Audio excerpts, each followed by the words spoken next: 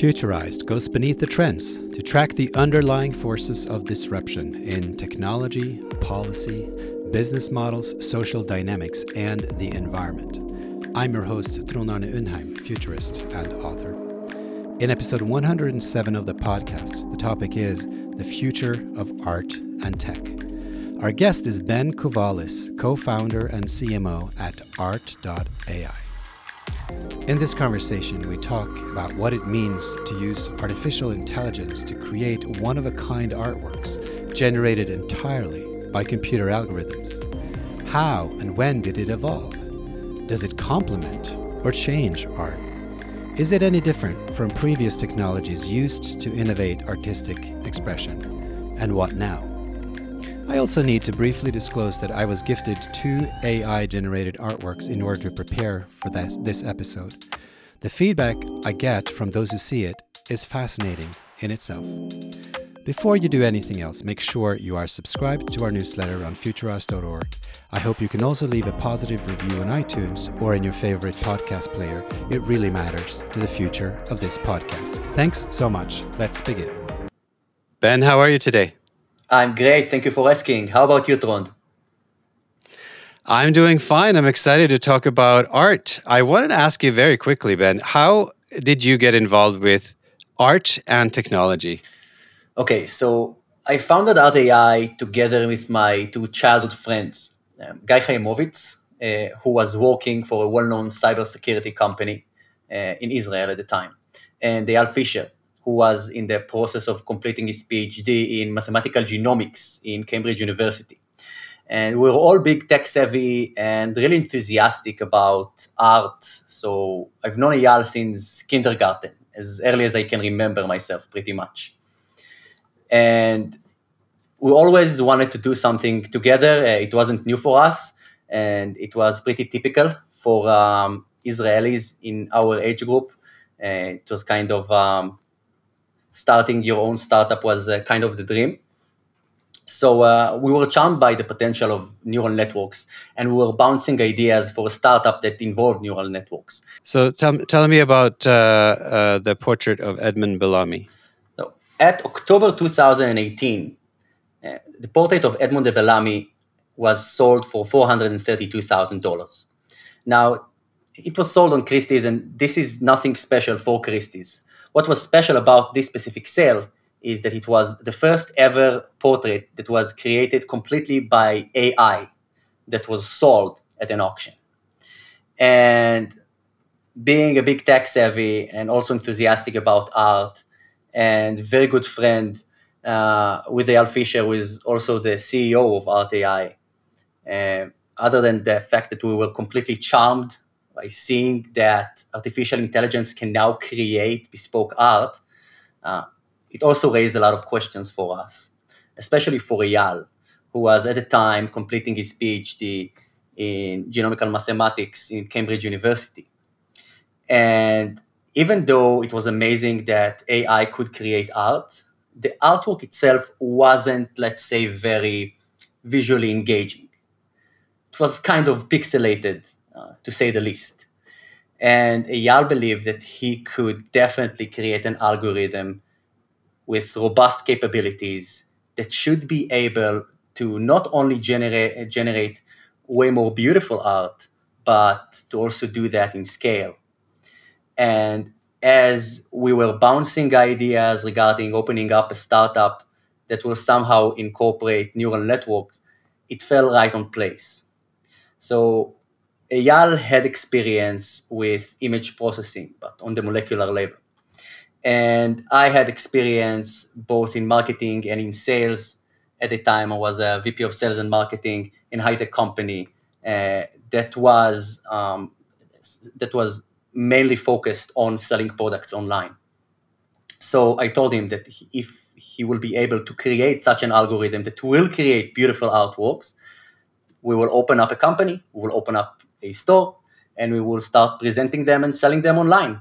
So after 6 months, we already had a running prototype. It is nowhere close to what we have today, but it was definitely good enough to present visually engaging artwork that we were willing to hang on our walls And since then, to our surprise, people caught up to the idea way faster than we anticipated. They understood what it was all about. They were amazed by it, and they started purchasing the product. Since then, we've been developing new algorithms and creating thousands of new artworks. Yeah, I'm curious about that because this first AI art in the history of the world, I guess, was sold for $430,000 on an auction. But your approach is quite different. Yes. So it was pretty clear to us that selling an artwork for $432,000 created by artificial intelligence, however amazing, uh, a lot of it was due to it being a really, really good PR story. Nothing like that ever happened before. And Christie's, by the way, are known for their approach on adopting new trends quite quickly. They're usually the first. And we all saw that with the first ever auction on an auction house of an NFT that was featured by Christie's as well. And we understood that it is not likely that more artwork that cost more than $100,000 generated by an AI will ever be sold, because it is possible to generate an infinite amount of them. And this contradicts the way that the public perceive art.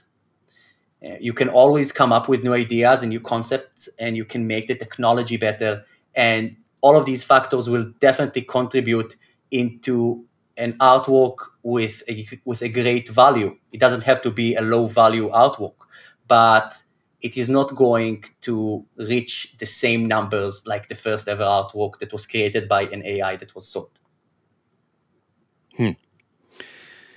Well, I find it interesting, on many levels for sure. I want to know how. First of all, let's just start quickly with how does an artwork created by an algorithm, look like? And I've seen it, and I saw it this morning. I have actually picked out art, so I have a little idea about this.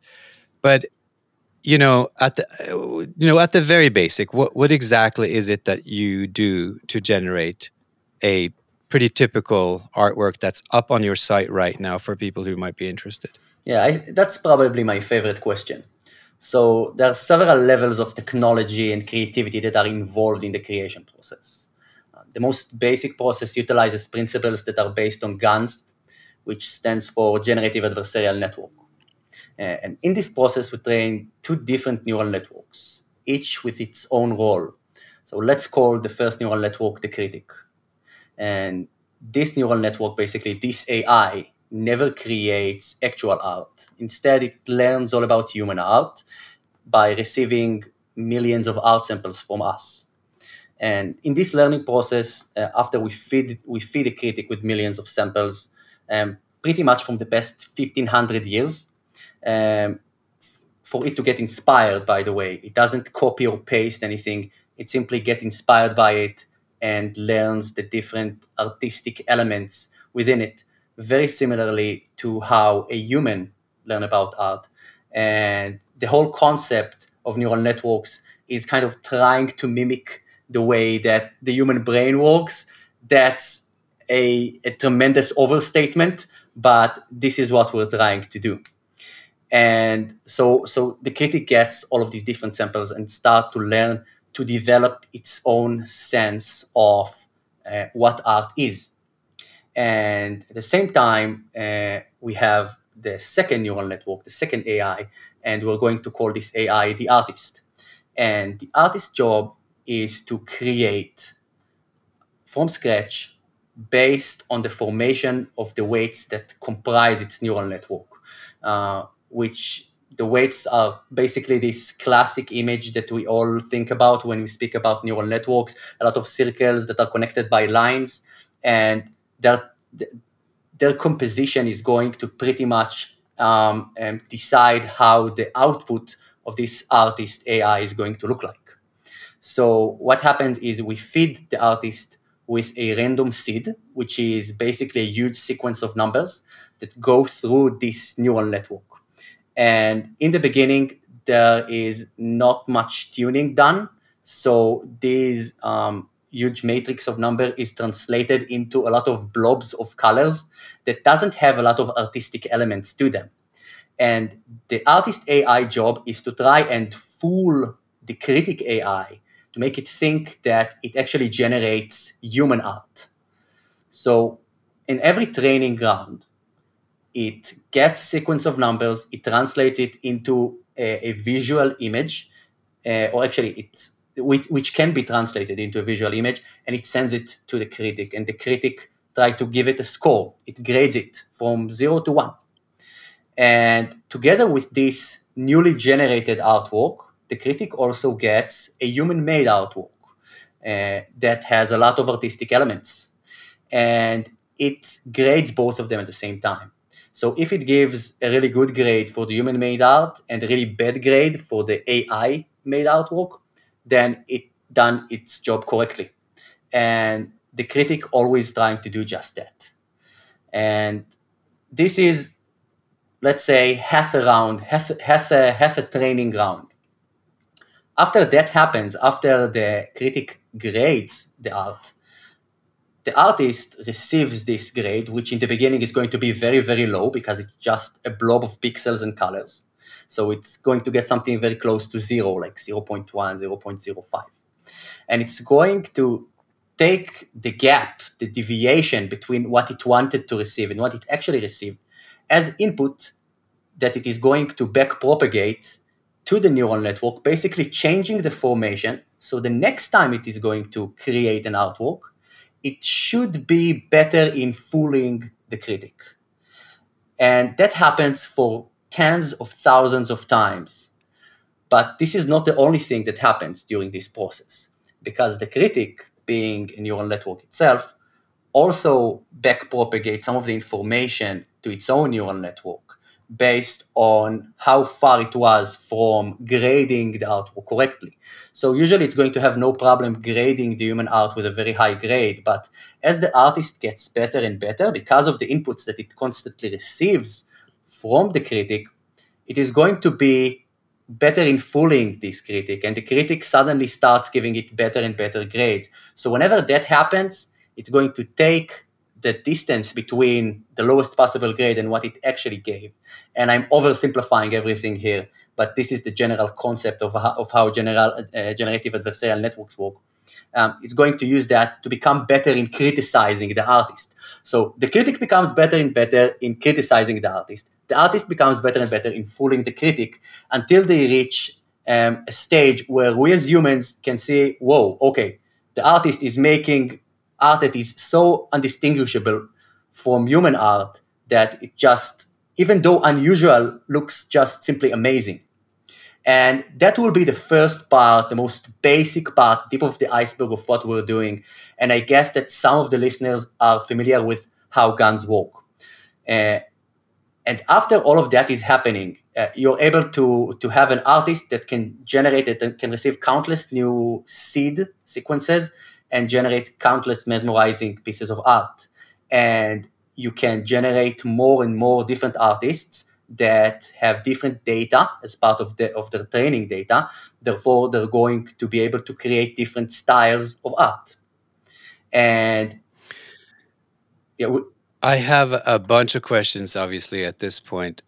One of the things that I had planned to ask you, which it seems like you kind of have answered, is when do you stop the process? In other words, or when do these two competing algorithms decide that this is an optimum? I guess let's start there. So there's a diminishing return. After a while, you get into a stage where it is really hard for both of the AIs to change anything. It's kind of stagnation. And you see that even when changes occur, they are not contributing to how the actual visual output looks like. And we have different methods to understand exactly where we reach this stage, but it is also visible to the human eye. And it is possible to watch the training session as it goes. You watch a frame of the same seed, how it develops, and you kind of understand that you reach the limit. And the beautiful thing is that you can control this limit but how good you are in determining the type of data you want to use, in how good you are in cleaning the data, in how good you are streamlining the data into the algorithm. And there are a lot of smart ways and really elegant solutions into making this diminishing return kind of limit become higher and higher and higher. One of the things that I think distinguishes art beyond, the experience that the person has in front of the artwork is, of course, the implicit assumption that a great deal of human energy, even suffering, has gone into an artwork to express something heartfelt and real, and express it in a way that other people can understand. So there's an empathetic element in art. Right now, how much time does it take you to create an artwork? That's a complex question. So after you're done with the training session and you have a complete algorithm, it takes a very short time, less than a second. But creating a new piece of art is such a complex and huge process. If you look at it from stage one, then arguably it takes even longer than what a human artist will need to create an artwork from scratch. And I'll explain. So earlier, I spoke about the beginning of the process, which is collecting the data, cleaning the data, understanding it, feeding it into the algorithm for it to learn, wait for the training session to be completed, which requires huge computational power and a lot of time. And then you have an artist that can create new art that we think is very similar to human art. But that's not the end of the process. We also run these outputs, these new designs, to hundreds of thousands of different gallery visitors that are inspecting the art, they liking the art, some of them purchasing the art, some of them adding them to the cart, some of them just stop and look on a specific piece of art. And we know how to translate their engagements, this data, into which type of art they like more, what type of art is more engaging. And we get hundreds of thousands of different indications that are later fed in a loop into the algorithm. So we always have new generations that we are training, and we always use these new generations and we always aim these new generations to become more and more engaging. Because at this point, there is no other word to describe that. I don't know if it is more beautiful.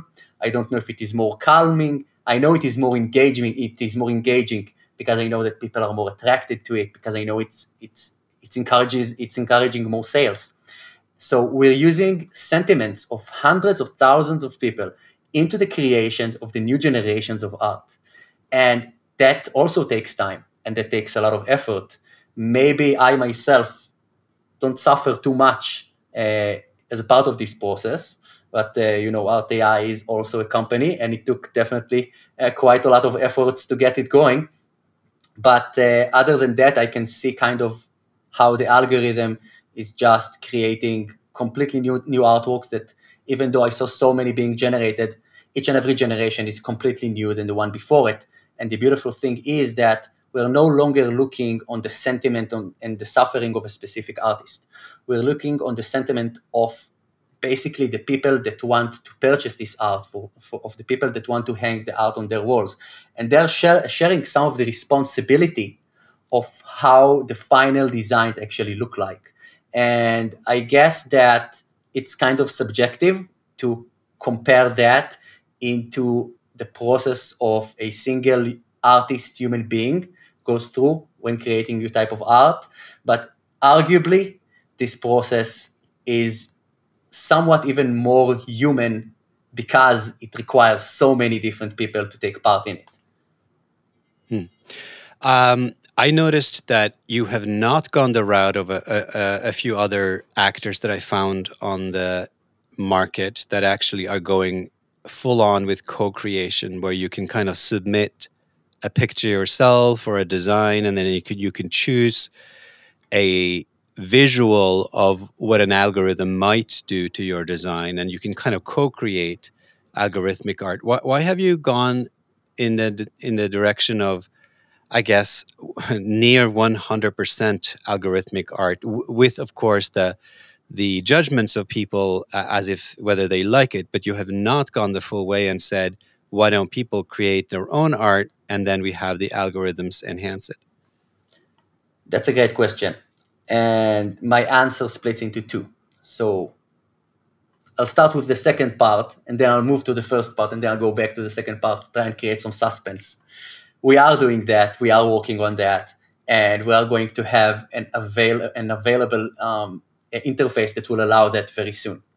Now I'm going back to what other actors are doing, and I believe that you're referring mostly to style transfer, which is a very interesting way to create mesmerizing artwork using AI.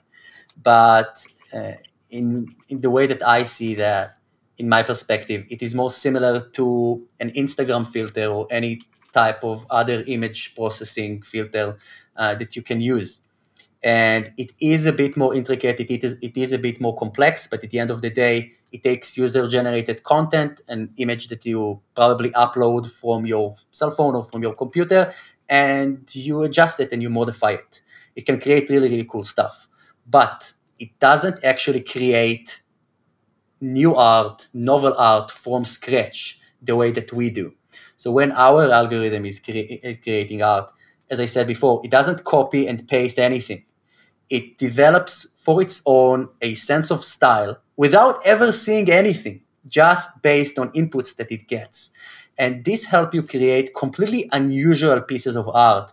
And yeah, I was going to say, like, to be honest, I had expected, as this morning, right, I went through your gallery for the first time. I had expected it to be a little bit more obvious. Like, I had expected to see a Van Gogh kind of style and to literally see you just making copies. So that would have led me to a question being, aren't these museums going to come after you, and these, historical painters, owners going to come after you? But I don't see a lot of the pieces that I was browsing through this morning, and I chose the Cubist kind of gallery for one, or at least abstract art, because I guess I looked at a lot, and I chose one nature piece actually, but then I started out with the Cubist because my sense was, okay, maybe you'd be better at Cubist art because after all it has to do with shapes and stuff. But I was surprised that many of the pieces didn't really look like they were imitations, like not in a very obvious way. So how do you achieve that? That's a difficult question. And I can say that, well, I am not the person that is the closest to the algorithm. But I believe that even this person is going to have a difficulty answering that, because after the process becomes so long and so complex, you get results, and we see AI doing that in other fields. You get results that you could not anticipate, and you could never really imagine before that. And the fantastic thing, I guess, Ben, is this is the one field where I'm actually okay with you not having an answer to that question, in the sense that, in the same way that I would want to ask an artist everything about how they created it, I also feel like there's a limit to how much I really need to dig in to an artist's personality or process. At some point, you either like it and it gives something to you, it enriches you as a person, or not. But explainability is, of course, a very, very big part of AI more generally. Do you think that you guys will eventually, or maybe commentators around you will eventually get closer to an explanation of what's happening, or do you actually foresee that you will be experimenting so much at the forefront of these algorithms that you will never attempt to drill down as to why a certain painting ends up this way or the other, or artwork? I mean, so even at this point, some of the times we're able to understand some of the problems. So when you're training in your algorithm, sometimes you see an artifact and you want to understand, why is this artifact here? why am I seeing this and this and this in this particular place? And you go back and you understand, okay, so something was wrong with the data. So something was wrong with the timing. So we did something wrong, and we go back, we fix it, we see if it works. Sometimes it doesn't, sometimes it does. And then you kind of understand that, okay, I probably detected the correct problem and it solved it. Or maybe I did something else and this solved it. I'm not even completely sure, because there's a limit to how much information you can get. And with other things, like we had a period of time where the AI was generating really weird faces, really scary faces. And that was completely because of what people liked. People saw regular portraits and people saw really weird portraits. And it makes sense that, well, if you hang a picture on your wall, it's either be like a really vivid picture of yourself or someone that you like, or but not just a stranger that you don't know, unless it's really unusual, it really catches people's attention, and that usually comes with the really weird faces. So that was the... That's funny. You know, I was going to ask you about the faces. I actually opted away from the faces, and I opted away even from human bodies. I felt like there was something strange, but not positively strange for me in the way that they were. But I noticed that they were also popular among many others. So this was just a personal choice. At this stage, for me, it was not the human faces or bodies that appealed to me in the art collection, and I think some of it was actually this unfamiliar and eerie feeling of looking at sort of morphed faces that just, you know, I mean, I probably wouldn't pick that from a human artist either, but it was interesting to me that I shied away from those and I went more for the abstract forms where it's less obvious that it is kind of a face looking at you. Yeah, and I can completely get that. By the way, I'm the other way around. I completely understand those that are taking the most unusual art. And yeah, because I myself, I'm very much attracted to the mesmerizing, to the new type of art that is being generated. I'm completely shocked whenever a new version of the algorithm is there, because it creates something that I never seen before. And a lot of it can be explained by the way that a lot of people are presenting this art. So many times we're speaking about people that are into various types of art, the kind of, sometimes they're early adopters and they really want to check it out because they didn't hear about it before, and then they see it for the first time. They want to see if this is actually real. And they get it, they really love it, they hang it next to existing pieces of art. And that could be very confusing to someone that doesn't know that AI art exists out there. And Go ahead. So when they present this art to visitors, their system, and I know that because I try to speak with as many of our customers as I can, and I always hear the same story with slight variations. It's either they wait for them to notice the new piece of art, and usually it happens because even if you don't know it was created by an AI, it's unusual. You see that it is unusual, it really attracts your attention. Or they take these visitors, they take these guests, they show them the art. Hey, I have a new artwork. What do you think about it? And they start getting emotions. They'll start getting comments. They'll start getting questions. People are trying to interpret the meaning behind the art. And then they reveal the truth. They tell them it was created by artificial intelligence. And this changes completely the way that you're looking at the artwork. So it makes, it's one thing to have a weird face on a piece of art that was created by a human. You can think, okay, what made this artist create this weird face? Maybe it was sad, maybe it was trying to express something. And then when you understand an AI made it, it could scare you, it could surprise you, it will definitely evoke a lot of emotions. But the very fact that as weird as it gets, the more intense response it's going to trigger, appeal to a lot of people. And I think that I am one of these people. It is, I think, scary to some people to think that creativity, if that's what it is not an altogether human specialty. Partly because this has been the rescue for all arguments about don't be scared about computers and robots and whatnot, because people are sometimes, understandably, worried about what this new future is gonna bring, right? In the long term. This doesn't exactly help. No, no, it doesn't exactly help. But I think that you touched the main point here. So we're trying to tell people, don't be scared of AI, don't be scared of computers. But are we continuing this statement, or are we stopping there?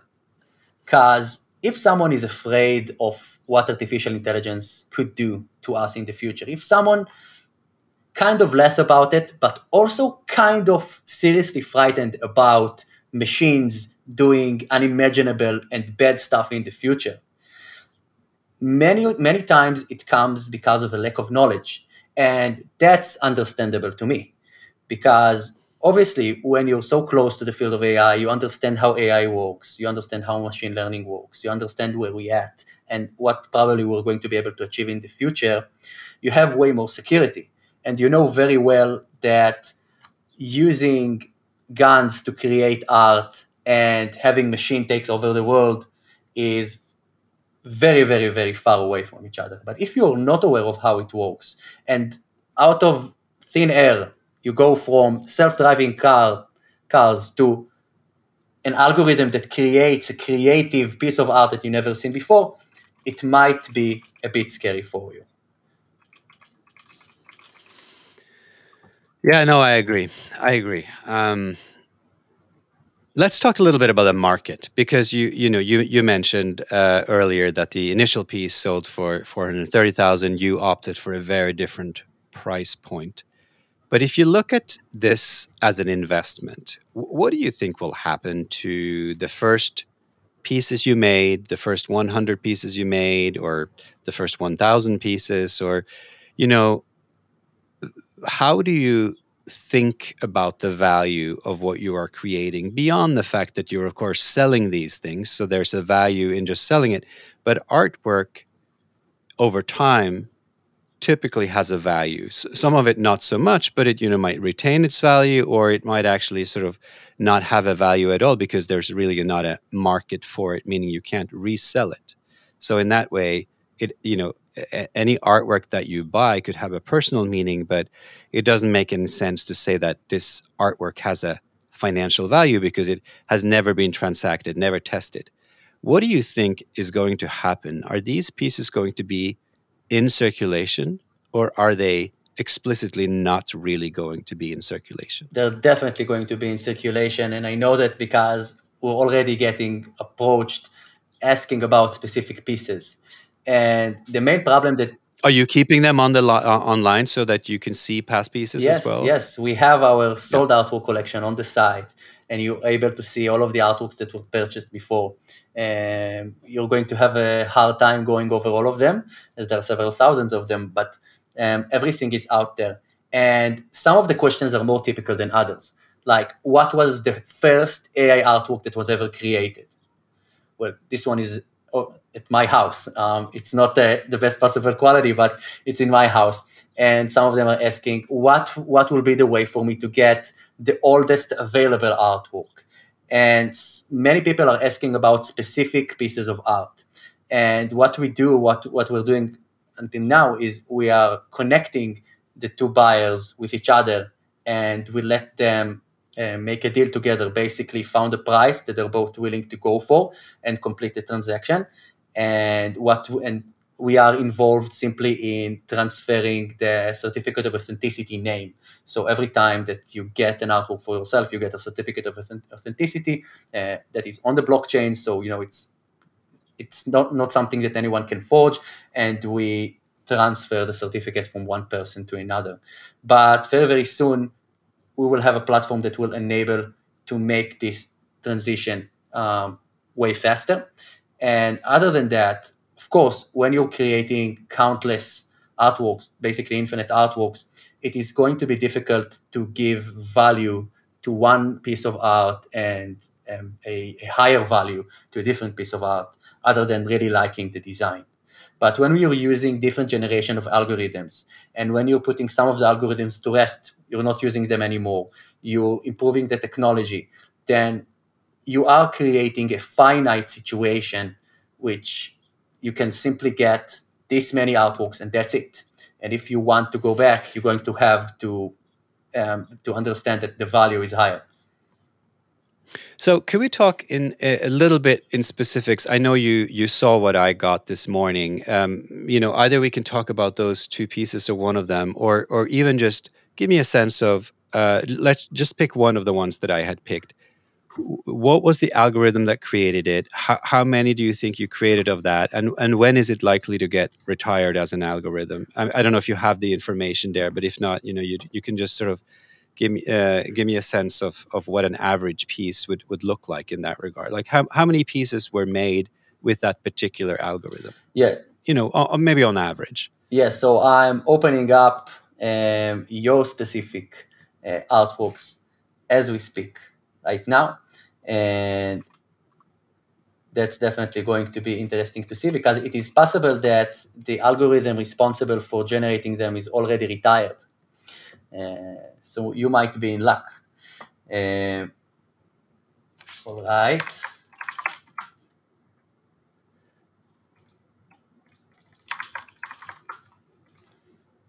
So one of them was Parallel of Joy. Yep. And just a quick second, sorry for this delay.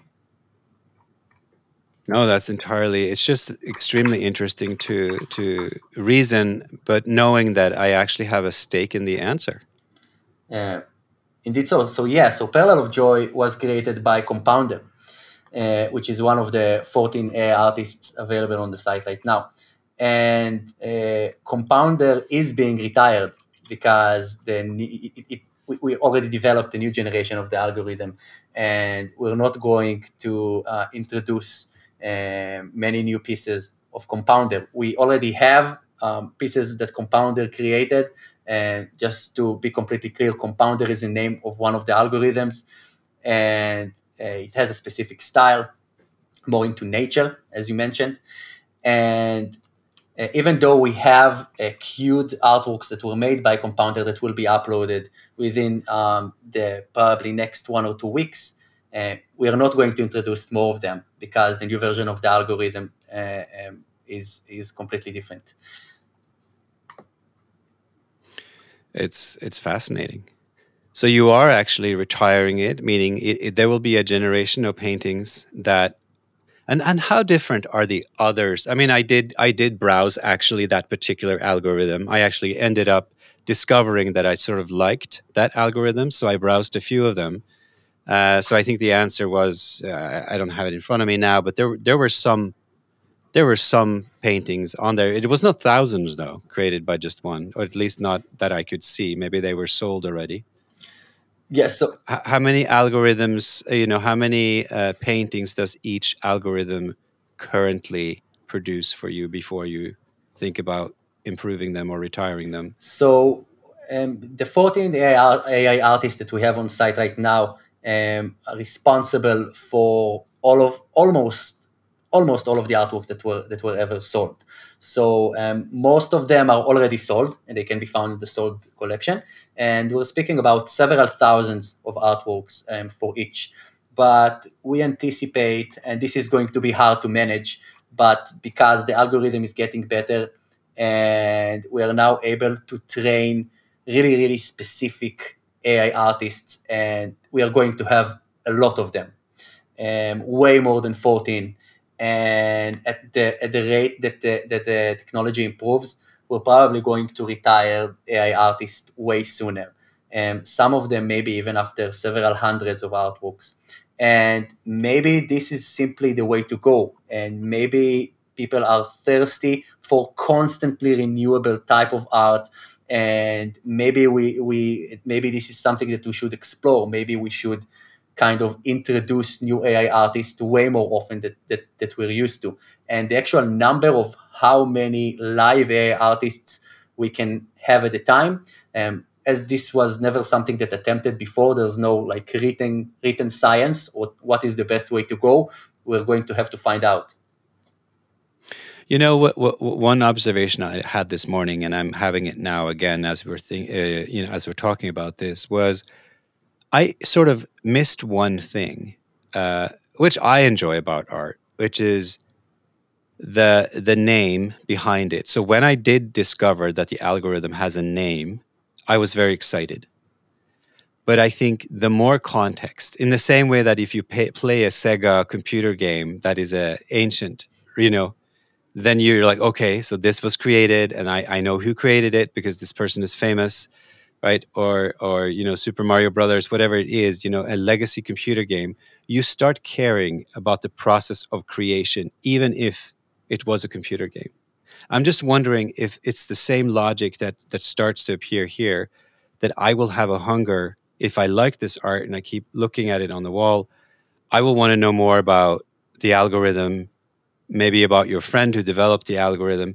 I don't know exactly what my desires are going to be to sort of dig into the creation of my piece. But have you had this kind of interest from people who bought your artwork? Definitely, huge interest. And we can see that by the reviews that we're getting, and we can especially see that on social media. People are really, really into the lore, I will call it lore, behind the art and behind the technology. And we have active fans of specific AI artists that are speaking about new creations whenever they come out. And sometimes they're fighting with each other if someone else got the design that they wanted to get for themselves. Could you resurrect my compounded after 5 years if there was the desire?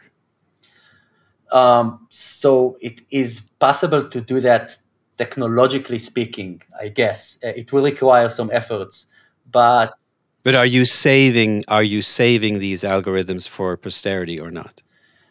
So the system is we didn't design the system specifically to save them for later.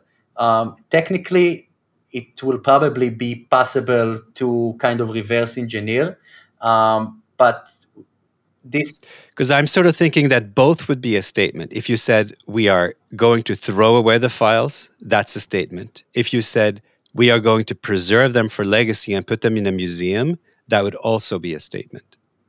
Yeah, so it depends if you're speaking about the artworks, the designs, the output itself, or the actual algorithm. No, I'm speaking about the algorithms. Yeah, the algorithms creating it. So technically, I guess it will be possible, but we don't have the intention to do that.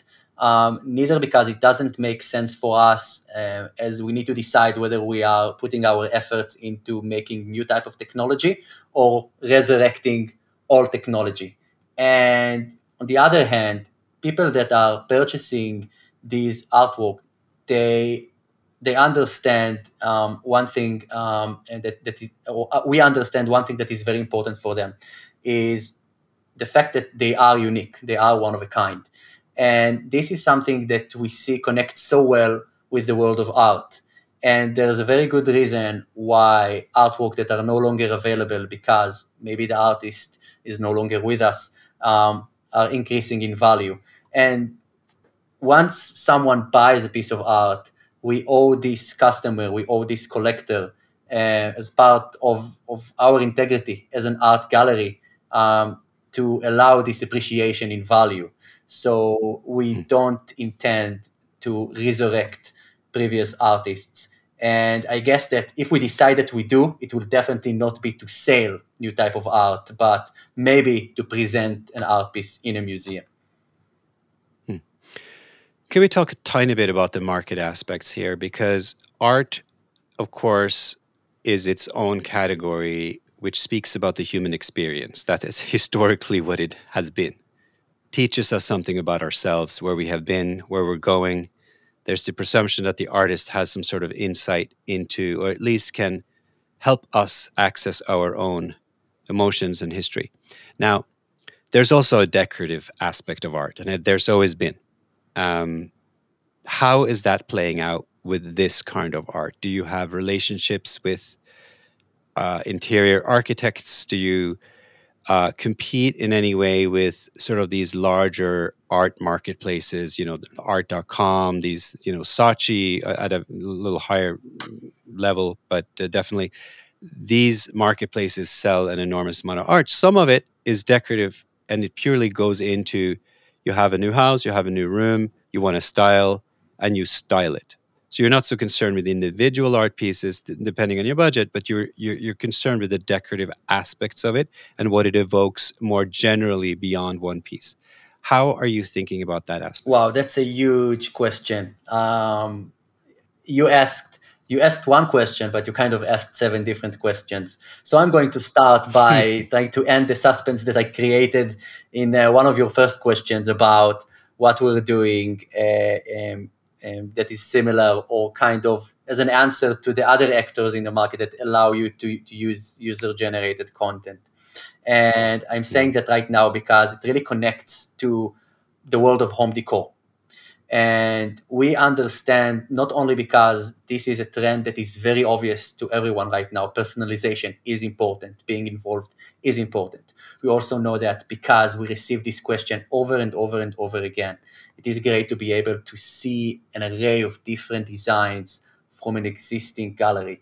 But will I be able to use the AI to create new type of art? And the answer is yes. And this is what we're working on these days. And it's very, very, very, very close to being prepared. You, as a collector, going to go online, you're going to take a questionnaire, a type of quiz that with the purpose of understanding your own taste in art, your sense of creativity, what type of artistic element speaks to you more.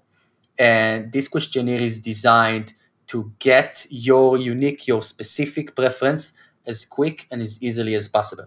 And once you're done, the system is going to generate, the AI is going to generate completely new art according to your taste. And after you receive the different type, the different feed of different designs, you're going to tune it further. You're going to tell the algorithm which artwork you like more than others. And while you're picking your favorite artworks, the feed is going to change and adjust according to your preference until you reach kind of the perfect work of art, something that is somehow user-generated, even though it is completely from scratch, and it is dependent on what you like. And we like to say that the perfect piece of art doesn't exist yet.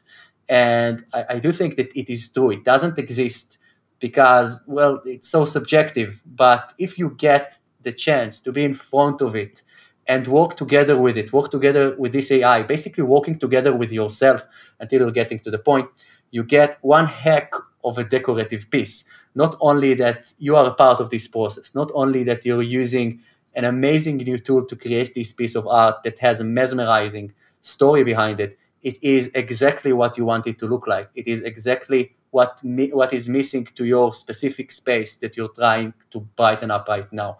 So that's one of the things that we're going to do. And that's one of the answers of how to work in this market with other giants such as art.com, Fine Art America, that are marketplaces that feature different designs that are created by different artists.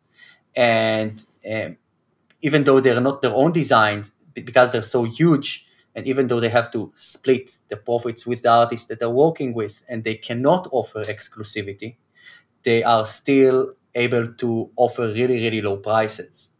But you have to go for mass-produced designs. You can't go for exclusivity. On the other hand, you have Saatchi Art Gallery, which present original artwork, but again, by different artists. And because of that, you're going to have to pay a lot of money, probably within thousands of dollars or even more, for a single artwork to get to your doorstep. And But Ben, I have a question. So your pricing strategy right now, and I'm actually on your site right now, and I can see, and I recall also from this morning, it starts sort of around like $59, and it goes up to like $50 something. Those are the ranges depending on the sizes that you guys have opted for.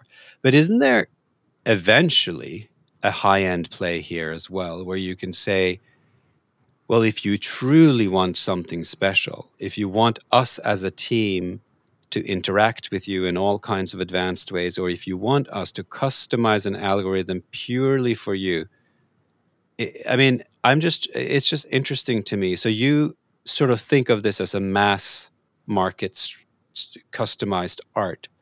But is there not a high-end version of this market that maybe not you, but some other actors will take? I just think of, throughout history, how enormously coveted some very few artists have become. And if you're saying, my question, I guess, is a little bit about looking at the next decade and beyond. If you sort of are saying that there will always be the possibility to keep improving the algorithm, to make massive numbers of pieces, even if it is customized to an individual, then essentially you are changing art. If your process becomes dominant, you are changing it, almost the entire logic behind art. Unless there's something in art that sort of will revert to this exclusivity principle, which after all has governed art for millennia. Do you have any idea what's going to happen in this market? I think I have an idea what's going to happen in this market. It's like no one can predict the future, but I can look at the past. And art has been part of humanity since point one. We know about cave drawings, they exist. It's mind-blowing, it was there, and art has developed since then. We teach our algorithm about art from the past 1500 years, but we had art before that, and we're going to have art way later on. And the fact that you can add another layer to the process, the fact that you can add another option is great. It is amazing. It is also a part of the human nature to find more solutions and to provide more options. And looking at how we as tech people consume and how we as tech people learn new stuff, the number of things that you're being exposed to in each passing year gets bigger and bigger and bigger, and the tolerance that you have towards new things also expands. But you don't forget about the older things. You don't forget about your older Saga game, about your Super Mario game, and actually it's still going to have a warmer place in your heart, and maybe even warmer because there's so many other things, but they cannot change what you feel towards Super Mario. And I can understand you, because I feel the same towards Super Mario. But this thing could definitely be taken to the world of art. And some say that because you're providing this option, then some people will address this option other than the usual getting an artwork from a human being. And some will say that this is going to expose more people that were not interested in art before to be interested in art, because the origin of this technological piece based on human art. And if you want to get involved, if you want to be a bigger part of it, you need to learn, you need to understand, you need to kind of make the comparison.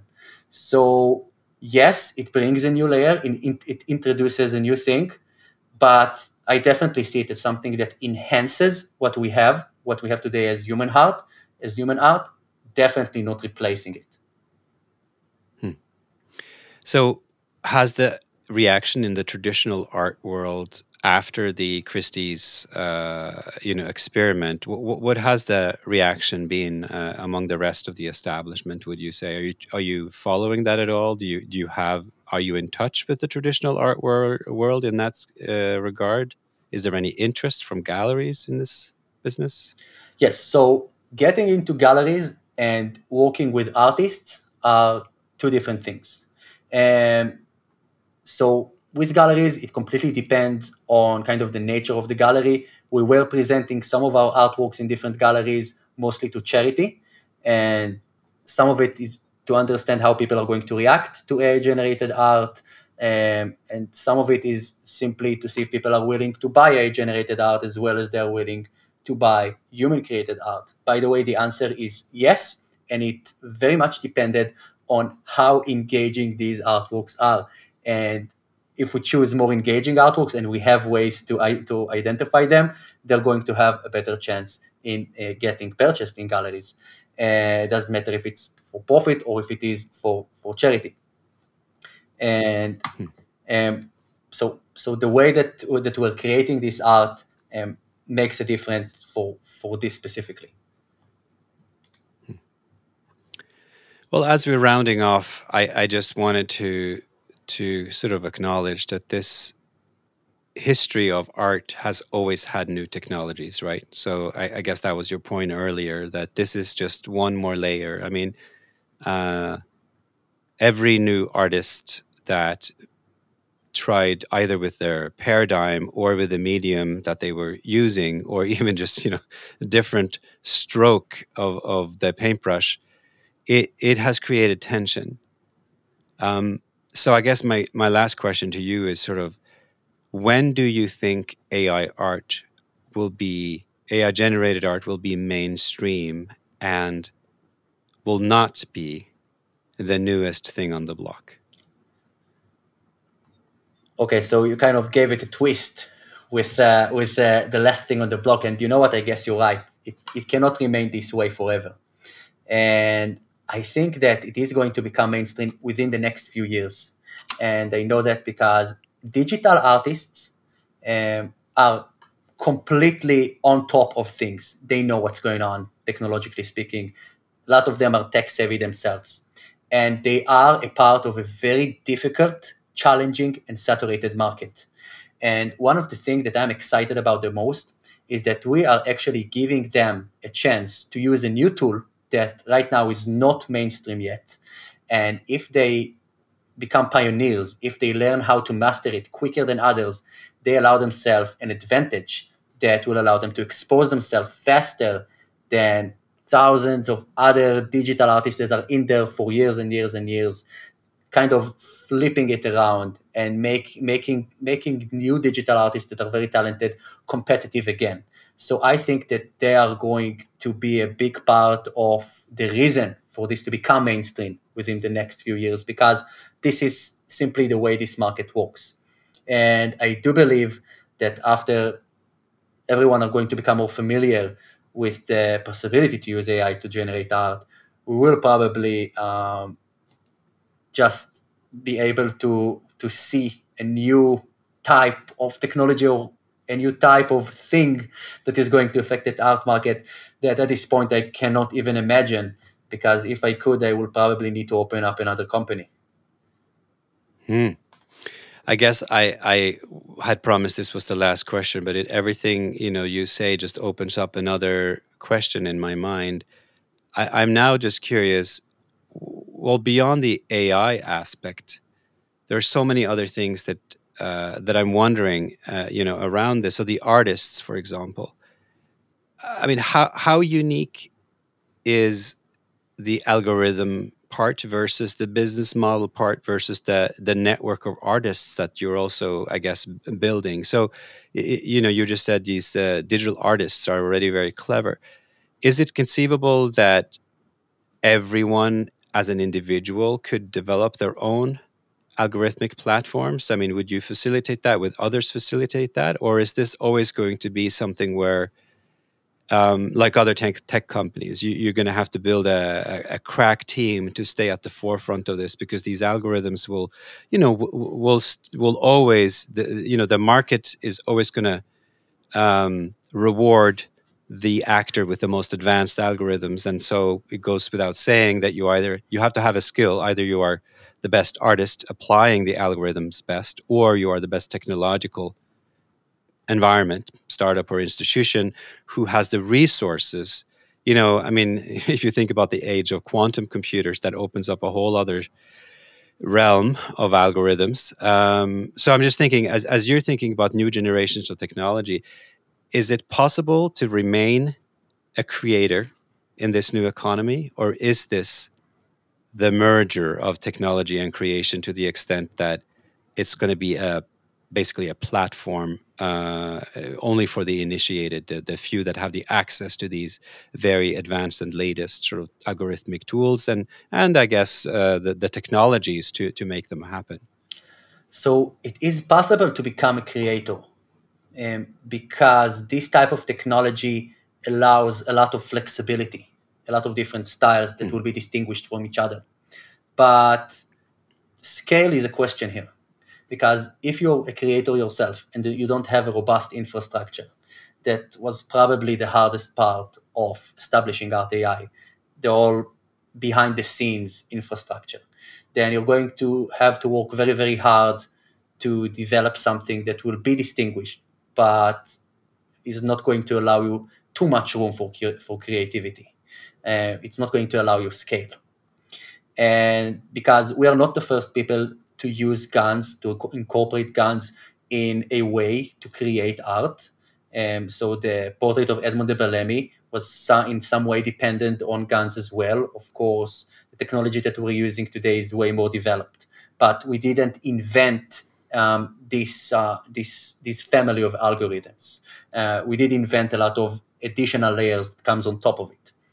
And to be able to create a huge variety very much depends on the community that you have, on the input that you have from actual humans that you're working with. And that gives me a chance to revisit one of your previous questions about our strategy and why we're presenting these type of prices. And because what we want to do is we want to democratize this world of one-of-a-kind artworks. And because when we're doing that, we get to approach so many people that were never approached before. And now we can use their opinion and we can use the information that they really want to give, they really want to contribute, to generate really, really, really cool and varied selection type of designs.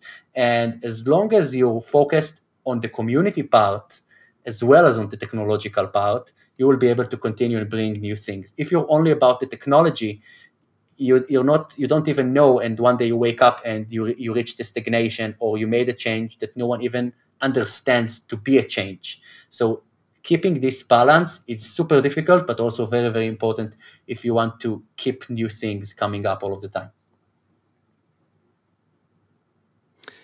Ben, I'm going to have to stop it here because I just keep generating new questions. I guess I'm like an AI. I want to just criticize and spin on your observations. So I'm thank you so much. Artist in this argument wonderful. You're saying, in this discussion. Yes, exactly. Have a wonderful day, and I thank you very much for engaging on the show. Thank you so much. It was an absolute pleasure. You have just listened to episode 107 of the Futurized podcast with host Runar Nuvenheim, futurist and author. The topic was the future of art and tech. In this conversation, we talked about using AI to create art. My takeaway is that art and tech have always been linked together by creative artists. Is there a difference when AI gets used in each stage of the artistic process and arguably somewhat independently of human hands? How important is the medium in conveying a message? And how can technology and artistry rise above the technology itself if technology gets more and more autonomous? What would happen if society invested as much in AI art as in AI for social media or AI for industrial production? These questions are not resolved, but are intriguing to ponder as we enter this puzzling decade. Thanks for listening. If you liked the show, subscribe at futurize.org or in your preferred podcast player and rate us with 5 stars. If you like this topic, you may enjoy other episodes of Futurized, such as episode 101, The Future of Consciousness, episode 68 on industrial grade mixed reality, or episode 79, Futuristic AI. Futurized, preparing you to deal with disruption.